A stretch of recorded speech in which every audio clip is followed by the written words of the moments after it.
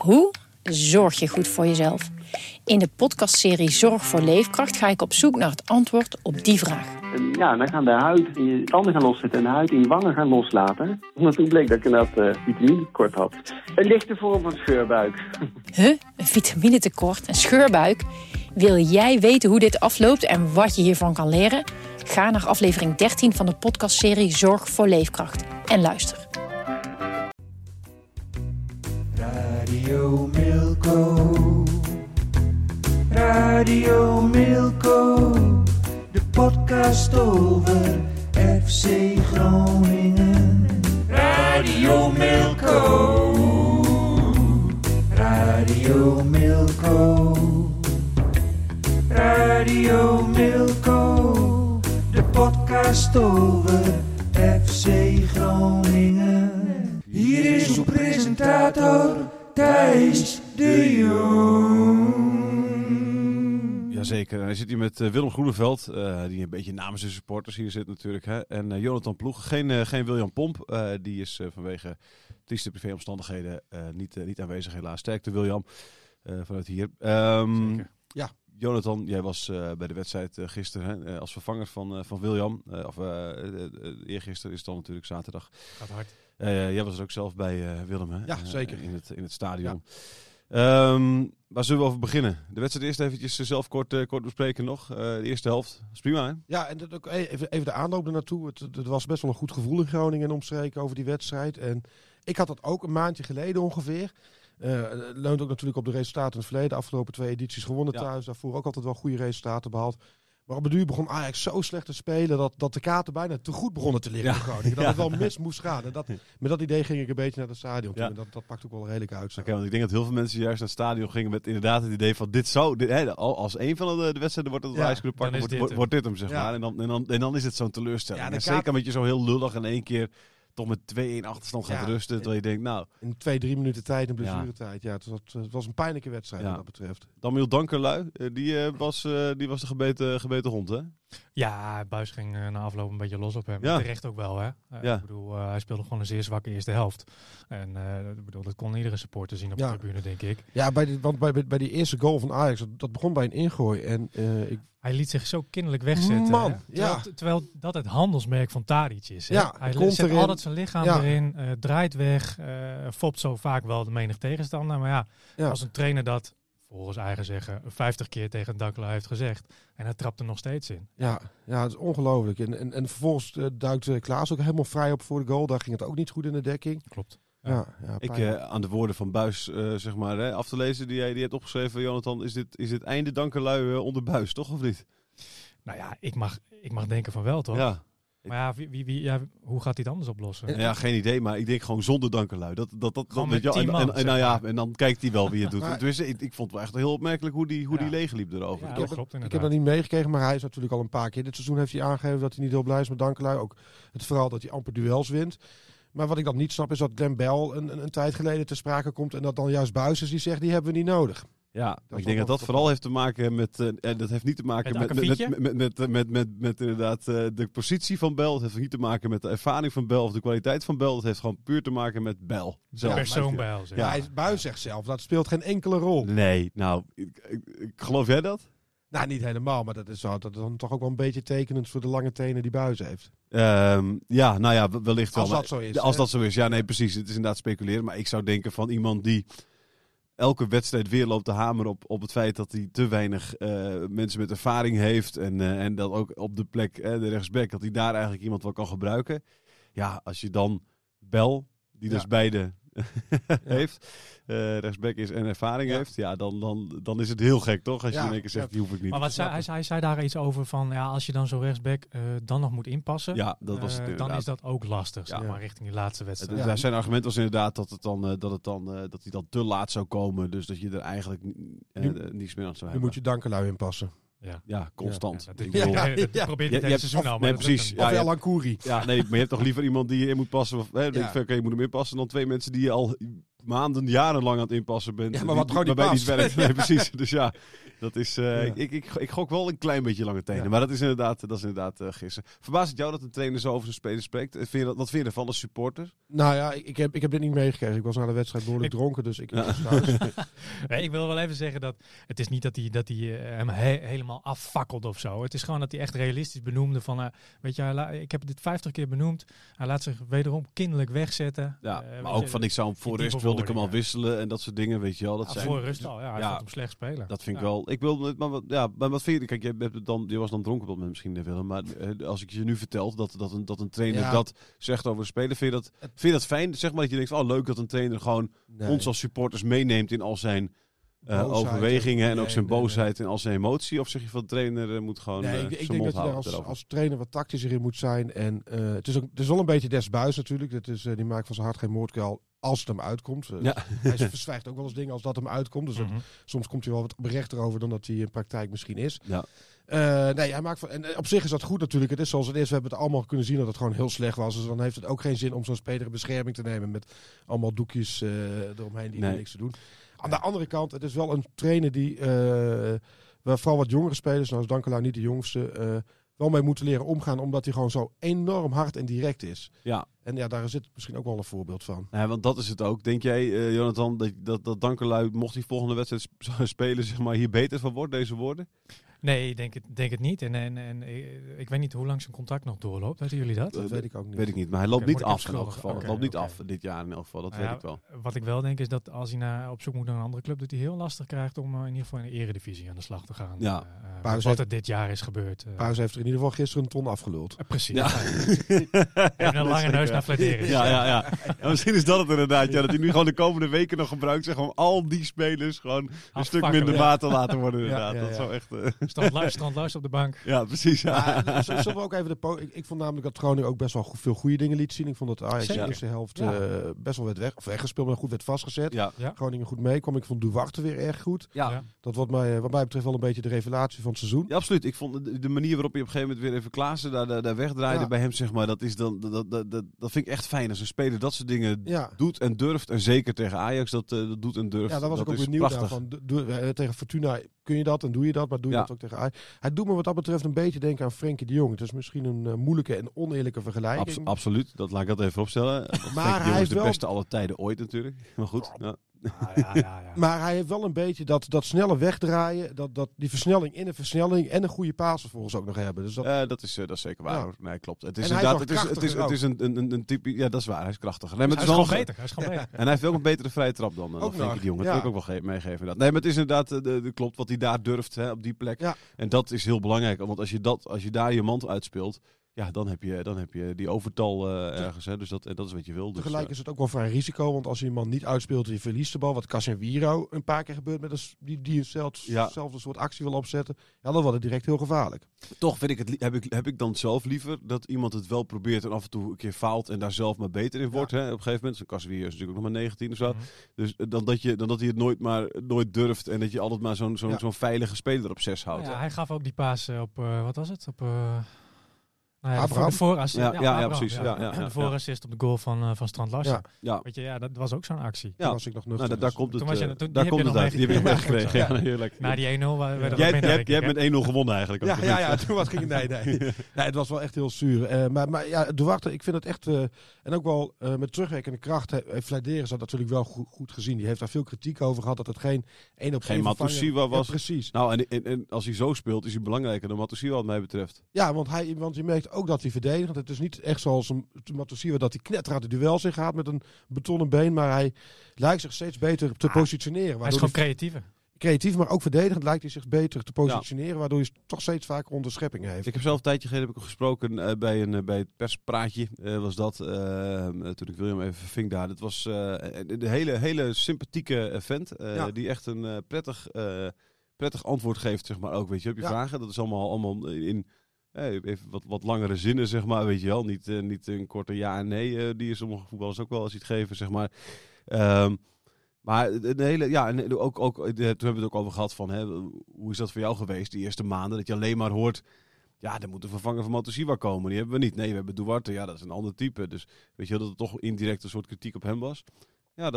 hij begreep het wel. En hij zei van, ik moet verdedigend, moest ook allemaal beter. Maar het heeft me wel gesterkt. En hij heeft geen moment gehad dat hij dat ook heeft gezien als een afbreuk aan hemzelf, zeg maar, vanuit de supporters. Volgens mij ook wel een slimme jongen. Tenminste, hij heeft ook deze editie van Olle Gries, het magazine van de supportersvereniging, ook een uitgebreid interview met Marijn Slachter. En daarin wordt ook zijn jeugd even langsgelopen. En hij is dus naar Sparta gegaan. Maar hij kon ook al vrij jong naar Ajax toe. Ja. Maar dat wilde hij niet. Ondanks dat die opleiding wel gewoon heel goed is. Maar hij wilde liefst dicht bij huis blijven. In het beschermde omgeving. Dat hij toch bij PSV heeft gezeten ook uiteindelijk. Ja, klopt. Maar iets later leeftijd. Ja. Maar daar gedijt hij dus beter bij. Ja, misschien wel, ja. En hier in Groningen heeft hij familie, had hij, hè? Delfzijl, hè, ja.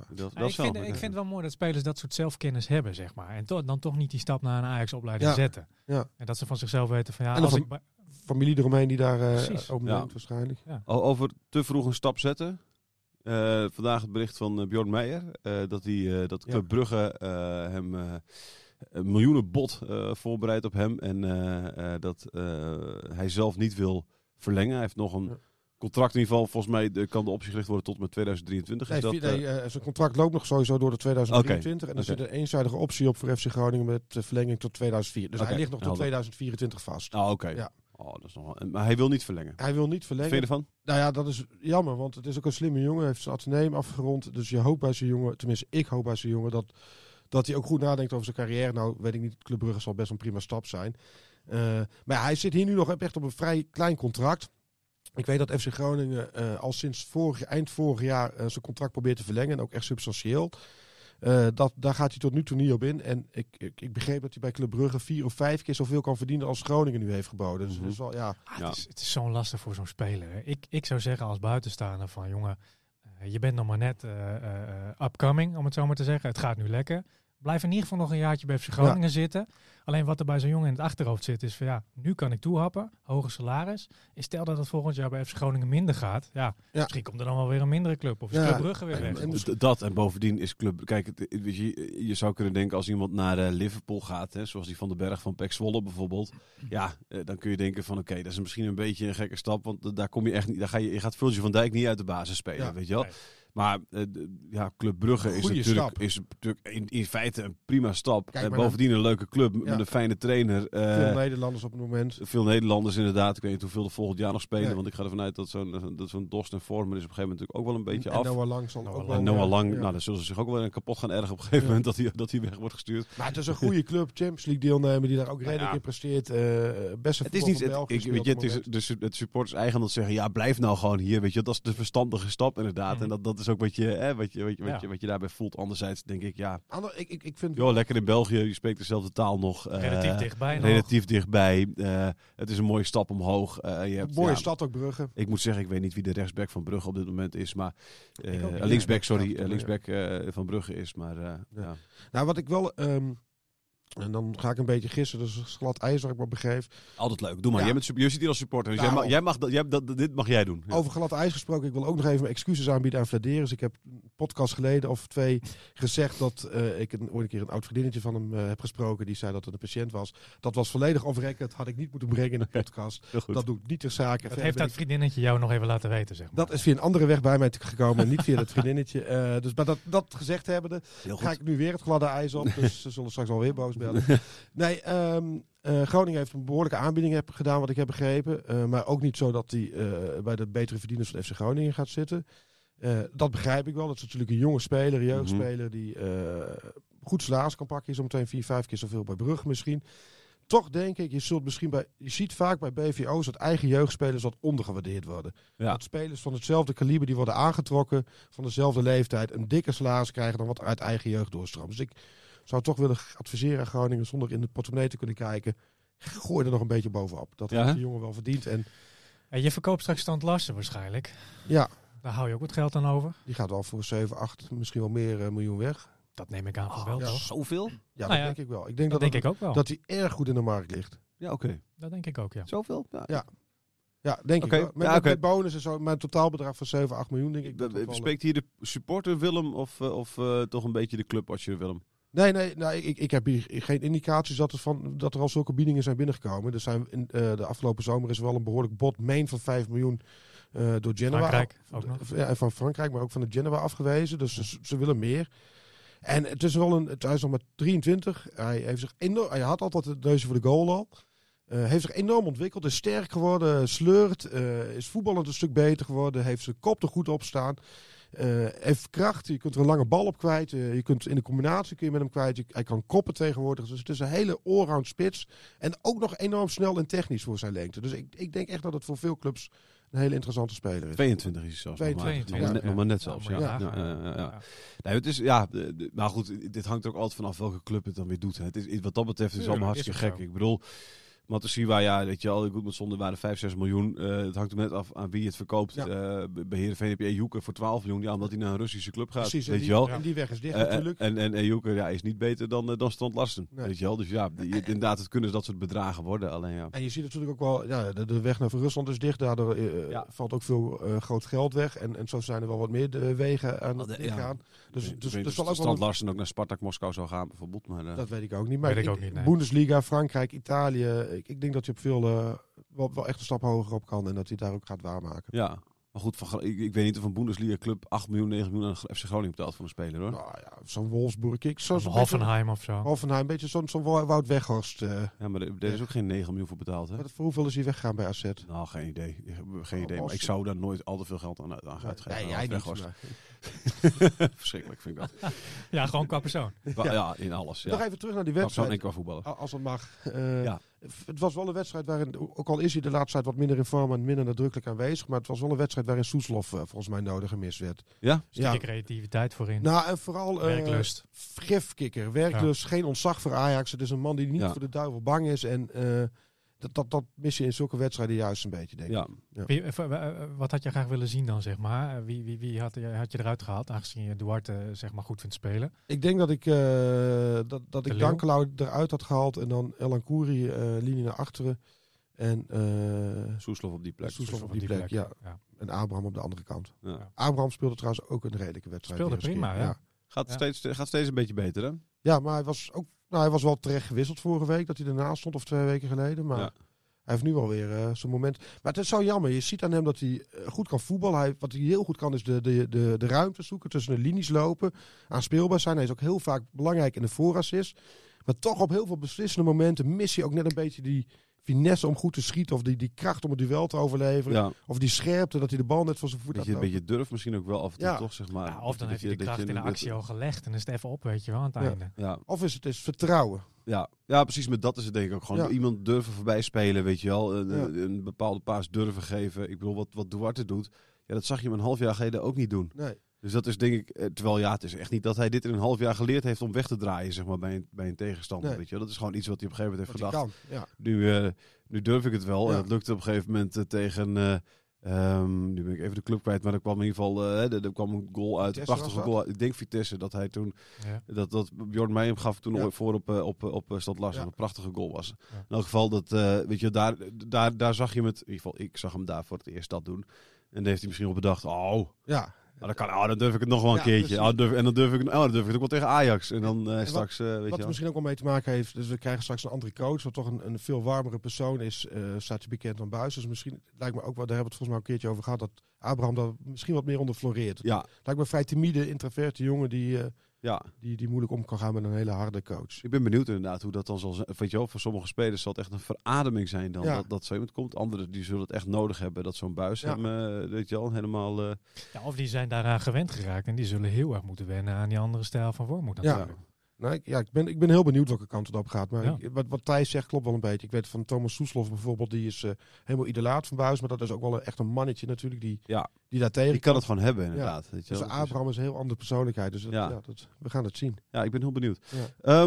De gifkikker had je het over. Bij Ajax speelde natuurlijk wel een gifkikker die ooit het shirt van Groningen heeft gedragen. Waarop inmiddels geen enkele Groninger meer trots op is. Tadic. Weet je wel? Terwijl je normaal gesproken zou je denken, goh, weet je, zo'n grote speler. Iemand die in de Champions League de halve finale heeft gehaald. Dat was toen echt onder zijn leiding ook wel. En in de afgelopen jaren, de grote man is bij Ajax. Er is niemand meer trots op, hè? Nee, maar dat heeft wel een geschiedenis. Wat is die hele geschiedenis? Hoe kijk jij daar tegenaan inderdaad? Nou ja, ik heb die emotie wat minder, maar ik begrijp wel waar het vandaan komt. En Hij speelde bij Groningen goed, samen in de combinatie met Stenman en Matafs als de gouden... Dat Stenman nog altijd wordt... Tadic Stenman is altijd wordt genoemd. Stenman heeft ook een transfer naar Brugge verdiend toen aan de hand van Tadic. Ja. En Matafs... 2 miljoen hebben ze daarvoor gebeurd, geloof ik. En Matafs heeft ook een transfer verdiend, omdat hij ook al die ballen van Tadic elkaar kreeg. Nee, Tadic is bij Groningen weggegaan naar Twente. Ja. En dat is de grote rivaal. Het was qua concurrentie op de ranglijst toen niet de rivaal, maar er zit een enorme geschiedenis tussen de supporterscharen van Twente en Groningen. Bloederig ook, vaak rellen. Die supporters, die harde kernen kunnen elkaars bloed wel drinken. Dus dat was een hele gevoelige overstap al. Vervolgens begon hij het shirt van Twente te kussen. Nou, dat voelde natuurlijk als een soort dolksteek voor de gemiddelde Groningen supporter. Zit nu bij Ajax, een andere grote rivaal van Groningen. Dus zijn carrièrepad doet al een beetje pijn bij de supporters. Ja. Dan heb je nog de laatste jaren de wedstrijden waarin Groningen toch gewoon wel goed meekwam tegen Ajax. Of zelfs resultaten hadden met gelijk spelen of winst. Als je Tadic dan vervolgens hoorde voor de microfoons, die zat alleen maar te zeiken over de scheidsrechter, over het felle spel van Groningen, het gemene spel, het geniepige spel, dat het allemaal zo onterecht was. Nou, dat heeft klaar het bloed gezet bij supporters. Dan heb je nog de afgelopen weken met de klassieker, waarin Tadic zich behoorlijk heeft geprofileerd en niet op een correcte manier. Mm-hmm. Dus al die emotie zat er natuurlijk in. Dus zodra hij de bal pakte, werd er gefloten. Dat ging de hele wedstrijd al een beetje door. Dan krijg je die panel. Die schiet hij er onberispelijk in. En dan maakt hij een gebaartje naar het publiek, naar de Noordtribune, de fanatieke tribune. Met zijn vinger voor de mond van, nou, ik leg jullie het zwijgen op. Dus nou ja, dan lok je het ook wel weer een beetje uit. Dan komt er een orkaan aan gefluit. En nou, ik zou de spreekwoorden niet herhalen. Hij kreeg een flink glas bier tegen zijn hoofd aan, hè? En dat moet ik hem wel nageven. Die kreeg hij echt vol op zijn bakkes. Ja. En, geen krimp. Ik denk dat 9 van de 10 spelers als een stervende zwaar neergaan. En dat de Groningen dan een groot probleem heeft. Want het is niet de eerste keer, zo wordt die wedstrijd stilgelegd. Ja. En hij niet, geen krimp. En ik weet niet of dat in de euforie was. Want volgens mij is het wel een speler die juist dan gaat liggen. Maar hij gaf geen krimp. Dus ja, in principe heb je... Kijk, hij gooit zo'n dinges naar de grond. Weet je wel, Anthony en dat dingen. Maar ik kan mijzelf niet eens heugen dat hij iemand is die per se als een stervende zwaan... hij gaat af en toe echt wel als een stervende zwaan. Ja, hij is vooral het mekkeren tegen scheidsrechters. Ja. Maar ik heb niet het idee dat hij is altijd iemand die vol in de duels gaat. En volgens mij valt dat echt reuze mee. Het is ook echt wel iets wat... Dat is niet zo thuis. Ik weet nog wel van zijn tijd bij FC Groningen dat ik me 3-4 keer per wedstrijd dacht van, oh god, daar ligt Tadic te rollen. Oh, wat een pijn heeft hij. En dan elke keer... Het is wel minder geworden, maar hij doet het wel. Ja. Ik zie hem regelmatig nog... ik kijk vooral de Champions League wedstrijd van Ajax en dan geniet ik echt van hem, moet ik zeggen. Want ik vind het echt een geweldige voetballer. Maar ik kan me dat niet zo heel erg heugen misschien dat hij dat zo heel erg doet. Ja, ik denk dat nu de Groningers die nu luisteren, die denken allemaal, zo de erop thuis. Dat doet hij constant, maar die zullen waarschijnlijk ook wat... dat wel vaak. Meer spelers bij Ajax doen dat natuurlijk. Je hebt Onana ook, die heeft er ook een handje van. Die heeft in de Euroborg ook al een paar keer verbruikt. Tijd trekken, ik weet nog wel dat Klaas van Huntelaar in de laatste minuut scoorde. Dat Onana toen echt heel provocerend ging dansen voor Noord. Ja. Hij was nu ook alweer aan bezig met de ballenjongen inpalmen en zo. Dat gebeurt dan voor de ogen van Noord. Dus dat zorgt voor heel veel frictie op de tribune. Precies. Tadic zei in de krant ook, van Dusan Tadic werd door een deel van het publiek uitgefloten en reageerde erop door na zijn doelpunt in de blessuretijd van de eerste helft een tikkeltje provoceert, een vinger voor zijn lippen te houden in de richting van het publiek. Tadic benutte een strafschop en droeg daarmee aan de zege van Ajax. Ik zal altijd zeggen dat Ajax mijn droomclub is, aldus Tadic bij ESPN, maar FC Groningen en FC Twente zijn mijn oude clubs. Zitten ook altijd in mijn hart. Ik vier normaal gesproken nooit goals tegen FC Groningen. Niet toen ik bij FC Twente speelde en nu bij Ajax ook niet. Maar zo'n behandeling verdien ik niet, denk ik. Groningen heeft geld aan mij verdiend. Ik heb de mensen blij gemaakt. Ze waren trots dat ik hier speelde. We hebben de beste resultaten in de historie van FC Groningen geboekt. Al de Tadic die tussen 2010 en 2012... Nee, dat is niet waar. In het groen-wit speelde. Ik ben dan ook heel teleurgesteld. Dit is heel slecht van ze. Maar oké, iedereen maakt zijn eigen keuze. Ik vind het enorm kortserend. En zo ken ik Tadic ook al een beetje. Het is enorm bret voor de kop. Weinig zelfkritiek erin. Hij heeft natuurlijk gelijk. Hij heeft enorme... Veel betekend voor FC Groningen. Veel geld opgeleverd. Voetballend enorme meerwaarde geweest. Maar daar zit natuurlijk wel een geschiedenis in waarin zijn eigen gedrag een hele grote rol speelt. Ja, nee, precies. Ja. Je noemde Onana al even dat hij zo dansend voor de goal stond. Onana die heeft nu een gescheurd trommelvliesje, denk ik. Van een enorme... dat was ook echt enorm aanstellerij. Vooropgesteld dat je gaat naar het zware vuurwerk toe wat op het veld werd gegooid. Dat hoort niet. Dat is echt belachelijk dat dat gebeurt. Maar dat gebeurde echt ongeveer 30, 40 meter bij Onana vandaan. Ik zag het echt voor mijn neus gebeuren. Waar gebeurde het? Want ik zat in mijn stukje te tikken, zeg maar. En ik schrok iedereen op de Nou, tribune... het begin- staat Ik zou zeggen, kijk, Willem, aanstellerij. Ja, als 30 meter van mij zo'n ding afgaat. Ja, ik maar kan je het was een vertellen, gigantische ik kan je knal, vertellen, hè? ik zou mezelf helemaal de Ja, tering maar schrikken. ik ga even verder even uitpraten. Ja, oké. Het begin van de tweede helft, er was een georchestreerde actie, want er werd allemaal vuurwerk afgestoken, veel fakkels. En Zag er wel mooi uit. zag er prachtig uit. Maar ook dat hoort officieel niet op de tribune. En één stuk knalvuurwerk. En die was knetteraard. Daar schrok iedereen van in het stadion. Maar wat er gebeurde, dat ding lag echt ver bij Onana vandaan. En hij knalt en echt...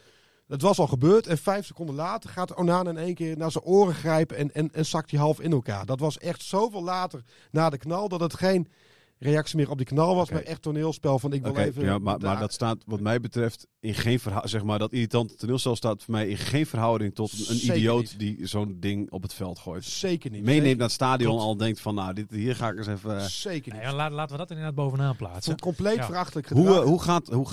Hoe gaat zoiets? Zeg maar, heb je daar een beetje zicht op hoe Nou ja, volgens mij... Nou, Willem had het in zijn jaszak. wie dat doet en waarom ze het doen en Nee, hoe dat gaat en of hoe daarop wordt gereageerd door andere supporters? Nou, de andere supporters zijn er over het algemeen wel redelijk klaar mee. Omdat ze ook zien dat het zware consequenties voor de club kan hebben. Er zit nog wel een verschil tussen siervuurwerk, fakkels en echt knalvuurwerk. Zeker. Kijk, het probleem is zo'n Noordtribune, daar staan een paar duizend mensen en die kun je fouilleren, maar je kunt nooit iedereen van top tot teen helemaal goed fouilleren. En volgens mij is er ook nog een wetgeving dat je niet bij het kruis mag fouilleren. Dus dat is een plekje waar je gewoon kunt smokkelen. Ik moet eerlijk zeggen, ik nam in het Oosterpark ook wel eens een stadionfakkel mee. En dat lukt gewoon. Daar kom je gewoon mee binnen. Dus het is toch gewoon grotendeels eigen verantwoordelijkheid. En ja, de club moet er tegen optreden, maar dat wordt ook heel lastig. Want ook nu zie je weer, die actie is van tevoren bedacht. Dus er wordt een spandoek uitgerold. Dan gaat onder het spandoek, zet iedereen een bivakmutsje op of een capuchon op. Dan gaat het spandoek weer weg. Dan is iedereen onherkenbaar. Dan gaan die fakkels aan. Dus ja, het is heel moeilijk om dat te traceren. Maar ja, je moet er als club wel hard tegen optreden. Want het schaadt echt de club. Maar hoe wordt er op een gegeven moment, als zo iemand dat gooit, zeg maar, hè? Ja. Dus daar staan mensen omheen. Hoe reageren die Ja, erop? Weet jij dat of niet? Ja, Heb je maar- er enigszins... Het was dit keer vrij ver bij mij vandaan, dus ik kon dat niet direct Nee. meekrijgen. Maar over het algemeen is er wel een sociale controle, dat mensen daarvan balen. Maar Het is Ja, niet je zo gaat- dat iemand even klikt of zo. denk nee, ik. maar als je daar met je zoontje staat, dan ga je ook niet tegen een groep van 10, 15, 20 vuurwerkgooiers zeggen van, hey, doe dat nou eens even niet. Nee. Nee. Maar begrijpt zo'n vuurwerk, gooi je dan ook wel dat zo iemand die daar met zijn zoontje staat denkt, jongens, weet je wat, de volgende keer, je kan niet met je ESPN-doeken zwaaien, maar wat mij betreft kijk je de volgende keer via ESPN, want ik heb er geen zin in om op deze manier het stadion te gaan. Maar ik denk dat soort mensen, ik denk dat die lui niet daarvoor naar het stadion gaan. Die komen vooral voor hun eigen grief om even lekker tennis te schoppen. Ja, precies. Maar ja, dat zijn denk ik ook mensen die bij wijze van spreken liefst de hele wedstrijd met ontbloot bovenlijf met de rug naar het veld toe staan. Ja, weet ik niet. Ik dacht ook nog even, maar dat weet ik ook niet. Er werd paars vuurwerk afgestoken, dus ik dacht misschien zijn het ook nog wel de Beerschot supporters. FC Groningen, de harde kern heeft een vriendschapsband met die Belgische club. En zeker bij zulke wedstrijden zijn er uitwisselingen. En die gaan vaak ook nog wel weer wat verder, omdat die dan geen binding hebben met FC Groningen. Maar het is een schande. En ik ben blij dat het bij één knal bleef en dat de wedstrijd niet gestaakt is verder. Nee. En ook dat Tadic dus niet als een stervende zwaar ging liggen, want dan was daar ook nog een staartje achterweg. Ja, nee, precies. En daar maak ik me van tevoren dan wel ook zorgen over bij zo'n wedstrijd als tegen Ajax. Want je weet, de hele Noordtribune staat vol. Iedereen gaat er naartoe. Iedereen pompt zich ook al dagen, weken op. Ja. Gaat van tevoren de kroeg in. Regelmatig naar de wc toe om daar wat de neus af en toe te poederen. En ja, dan krijg je gewoon een hele opgefokte sfeer waarin zulke dingen ook gebeuren. Dus ik was achteraf nog best wel blij dat het hierbij bleef. Ja. Maar ja, het is niet goed te praten. Nee, precies. Dat is het ook. Hè. Dat je er vooraf al voor vreest, is eigenlijk al natuurlijk gewoon een slecht teken. Hè. Want dat is iets wat je niet... Want dit zou een wedstrijd moeten zijn inderdaad, waar je van tevoren naar uitkijkt. Omdat je denkt, nou, we zouden Ajax wel eens kunnen pakken, weet je. De vorm waar we zelf nu in steken, weet je wel. Laten we er een schitterende wedstrijd van maken. We hebben de voetballers nu ervoor, weet je wel. We gaan in principe zijn we een club in de lift. Ja, en dan zijn dit soort dingen... Weet je, je leest dan, je scrolt een beetje langs op Twitter, weet je wel. Je hebt gewoon sommige mensen die wel, lui die zeggen van, ik ben er klaar mee. Ik geloof het nu wel. Jij zat naast Willem Vissers op de tribune, Jonathan, vertelde je net voor de uitzending. Ja, die ging helemaal los. Die zei, dit is schandalig, wedstrijd stilleggen, noem maar op. Ja. Maar kijk, dat is één ding, maar hij schrijft er dan ook weer over, hè. En FC Groningen wordt genoemd. Dus dat moeten supporters ook in hun achterhoofd hebben. Dat het landelijk gaat. Maar een supporter die dat gooit, die heeft dat niet in het achterhoofd. En ik wil er ook niet te veel in doorschieten. Want het hele jaar is het echt al best wel rustig bij FC Groningen. Je zag... kijk, moeilijk thuis hebt dat incident gehad met het bier. Tegen Vitesse was dat volgens mij. Ja, en die strikers. Dat is dat een hele stilgelegd, toch? Ja, maar dat was een studentenactie. Daar kan de club niks aan doen. Dat komt ook niet Ik zeg niet dat de club er iets aan doet. Ik zeg niet dat de club iets kan tegen die bommengooier echt iets kan doen, zeg maar. Want dat gebeurt bij heel veel clubs. Maar ik bedoel, de afgelopen jaren, we hebben te maken gehad met dat biergooi-incident daar, zeg maar. We hebben te maken gehad met een fakkel die in het vak van Heerenveen supporters werd gegooid. Dat is alweer 4 jaar geleden of zo. Maar dat is gewoon even de afgelopen jaren. Dat is gewoon even over de afgelopen jaren, heb ik het, zeg maar. Weet je, dus het zijn wat mij betreft, dat is dan een stom cliché. 3 incidenten te veel, maar dat zijn natuurlijk wel iets te vaak dat dit soort dingen gebeuren. En bij heel veel clubs, zeker. Ook niet alleen Groningen. Precies. Maar het is gewoon irritant, toch? Ik vind het gewoon zelf als voetballiefhebber heel irritant dat dit soort dingen erbij zitten. En nogmaals, Groningen is zeker niet de enige club. Nee, er zijn heel veel clubs. Groningen is wel een vrij rauwe volksclub natuurlijk. En zeker op Noord ook wel een vrij rauwe verzameling, bonte verzameling supporters staat. En in dat licht, en ook gezien de geschiedenis van Groningen op het gebied van onlusten en moeilijkheden, vind ik echt dat het vrij rustig gaat. Je zag ook in die Interlockum dat voetbal even weer open ging. Dat het in bijna elk stadium helemaal uit de hand liep. Zelfs bij PEC Zwolle en andere clubs Vitesse, niet verwacht. En FC Utrecht.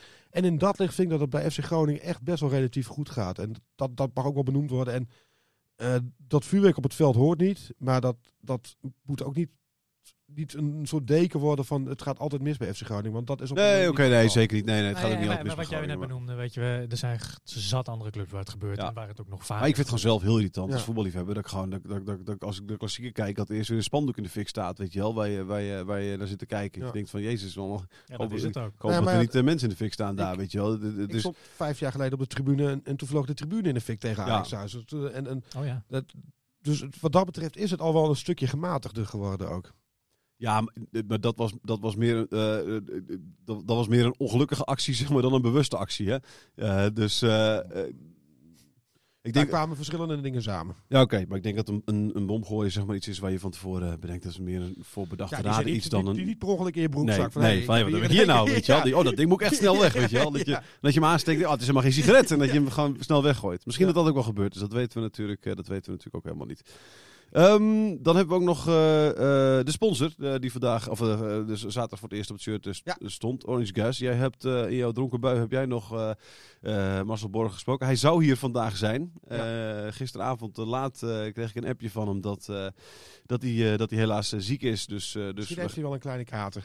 Dat zou kunnen. Dat zijn? Nog steeds? Nee, dat was iets al. Hij was in het restaurant ook en hij zei van daar ben ik hals over kop weggegaan, want ik voelde me niet lekker. Dus kunnen we het gaan verplaatsen? Dus we hebben binnenkort komt de directeur is dat, van Orange Gas hier langs. Volgens mij een leuke gast. Want jij sprak hem. Ja, ik heb die presentatie vorige week geweest. Natuurlijk ben ik niet geweest, maar collega Pomp is er geweest. Ik heb hem wel even live meegekeken, maar hij heeft best wel een goed verhaal. Een vlotte gast, past volgens mij best wel goed bij Groningen. En wat het wel goed doet is natuurlijk dat zijn hoofdkantoor van het bedrijf zit in Heerenveen. Ja. En hij zelf woont in Leeuwarden. Maar hij kiest voor FC Groningen. En volgens hem is dat een... En waarom is dat? Uiting hoe noordelijk het bedrijf is. Maar ja, Groningen supporters vinden het natuurlijk heerlijk dat hij dan voor Groningen kiest. En hij komt ook met best wel een behoorlijk bedrag binnen. Hij betaalt meer dan de vorige sponsor. Meer dan de vorige sponsor. En hij liep na de wedstrijd ook in het supportershome rond. Wat enorm vol was, waar het erg gezellig was. En ik vertelde net al, ik had de nodige biertjes al op, maar ik dacht, ik spreek hem toch even aan.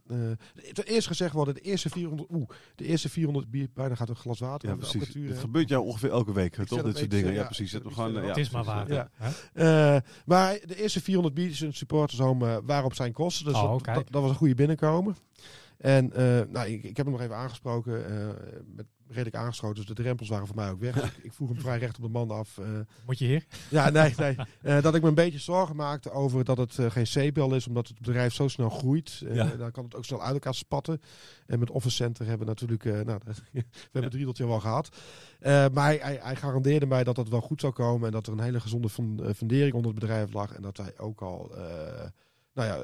adequater betaald dan andere sponsoren. En Het zou ook gek zijn trouwens als hij had gezegd, dit klopt helemaal Ja, niet. Wil. kijk, Je bent de dat moet enige je die het ziet. Het is inderdaad een zeebel. Ik moet eruit stappen en nu jij ook. bent zo dronken en je hebt het precies, al door. ja, Dat is precies, wel ja, gevaarlijk. ja. Hey, maar Willem, gaat hij nou elke thuiswedstrijd in sporten zo'n 400 biertjes weggeven? Dat denk ik niet, maar het was wel een goede binnenkomen. Gudde liep er ook nog rond, dus dat was ook goed. Dat doen niet veel directeuren inderdaad, hè, bij clubs. Nou ja, Hans Nijland, die hing er aan de lamp altijd. Dus Nee, maar überhaupt bij clubs bedoel ik, hè? Nee, dat denk ik niet, dat weet ik niet. Dat denk ik ook niet, nee. Ik kom niet zo vaak bij andere supporters. Nee. Zelfs bij FC Groningen kom ik niet heel vaak in home. Waarom niet? Omdat ik vaak naar de kroeg ga naar de wedstrijd. Oké. Ja. Ieder zijn eigen. Ja.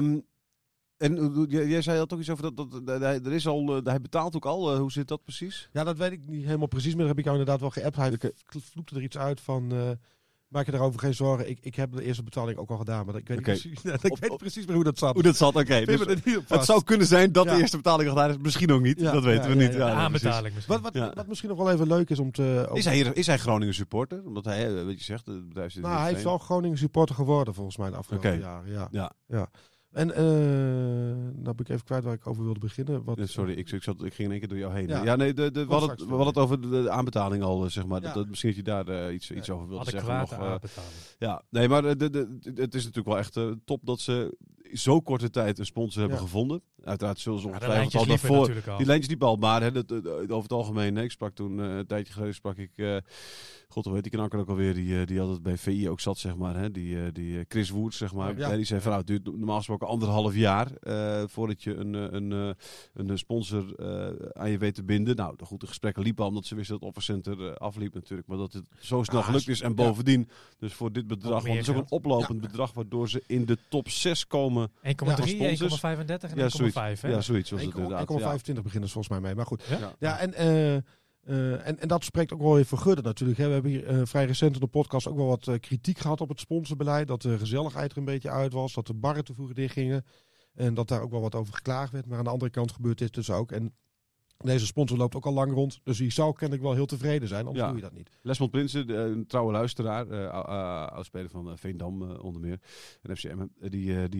Die stuurde een tijdje geleden nog dat nieuwe sponsors halen kost 6 keer zoveel tijd en geld om bestaande te behouden. Dat is onderzocht. Zet hij er tussen haakjes even achter. Dus wat dat betreft...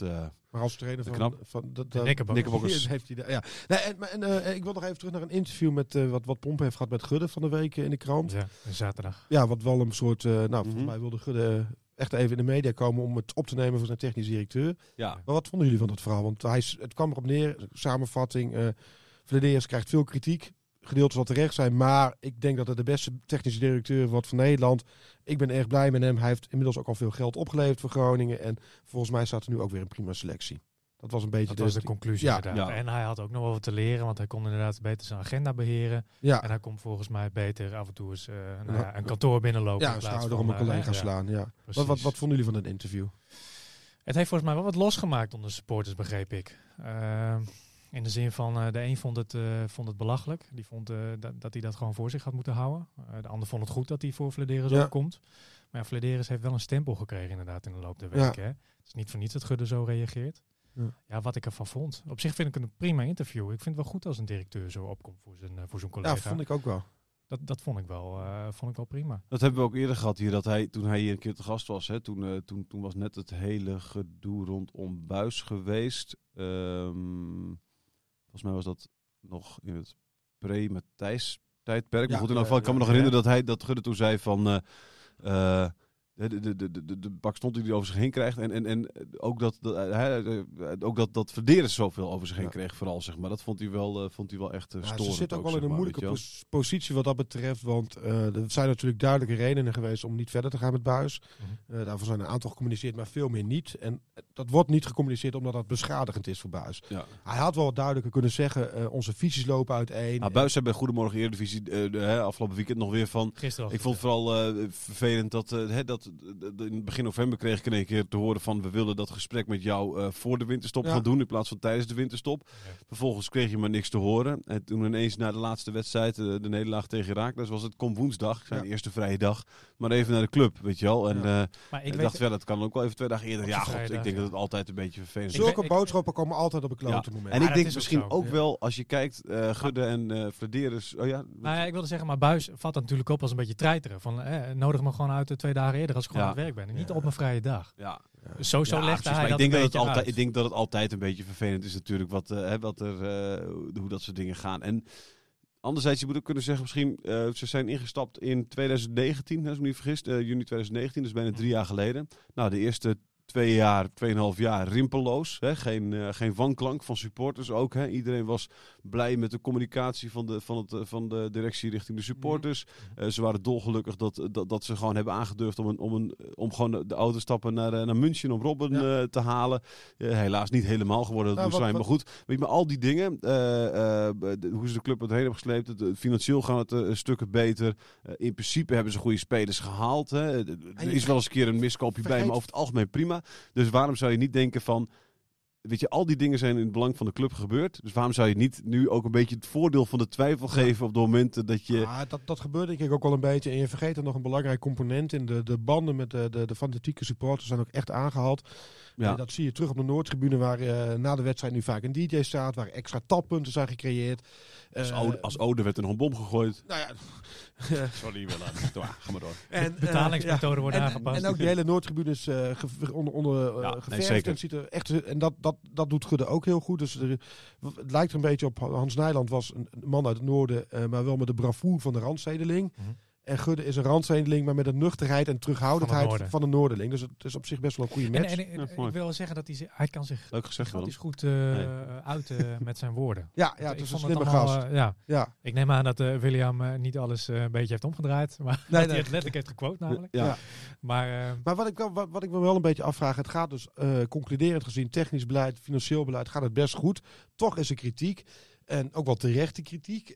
Van Hintemad had jij weer een gesprekje mee. Ja, klopt. Uiteindelijk is de kritiek maar op één punt. Het gaat om communicatie. Dat is het enige. Waar is Richard van der Elzakker, de persman? Nou, misschien is dat wel eigenlijk de grote vraag inderdaad. Want als jij inderdaad iemand aanstelt die om het voetbaltechnische gaat, Mark-Jan Verderes, daarvan kun je tot nu toe zeggen dat die besluiten allemaal niet heel gek zijn geweest. En ook de spelers die hij gehaald heeft, zijn ook allemaal verdedigbaar. De spelers die hij verkocht heeft, niemand zal echt mekkeren over de bedragen. En het is ook allemaal best wel logisch dat die spelers op een gegeven moment zijn gegaan. Het is heel verdedigbaar dat Van Hintem weggaat op deze leeftijd. Nou ja, precies. Is ook niet heel gek inderdaad. Nee. Het is ook niet heel gek dat ze Buijs niet hebben verlengd. Nee.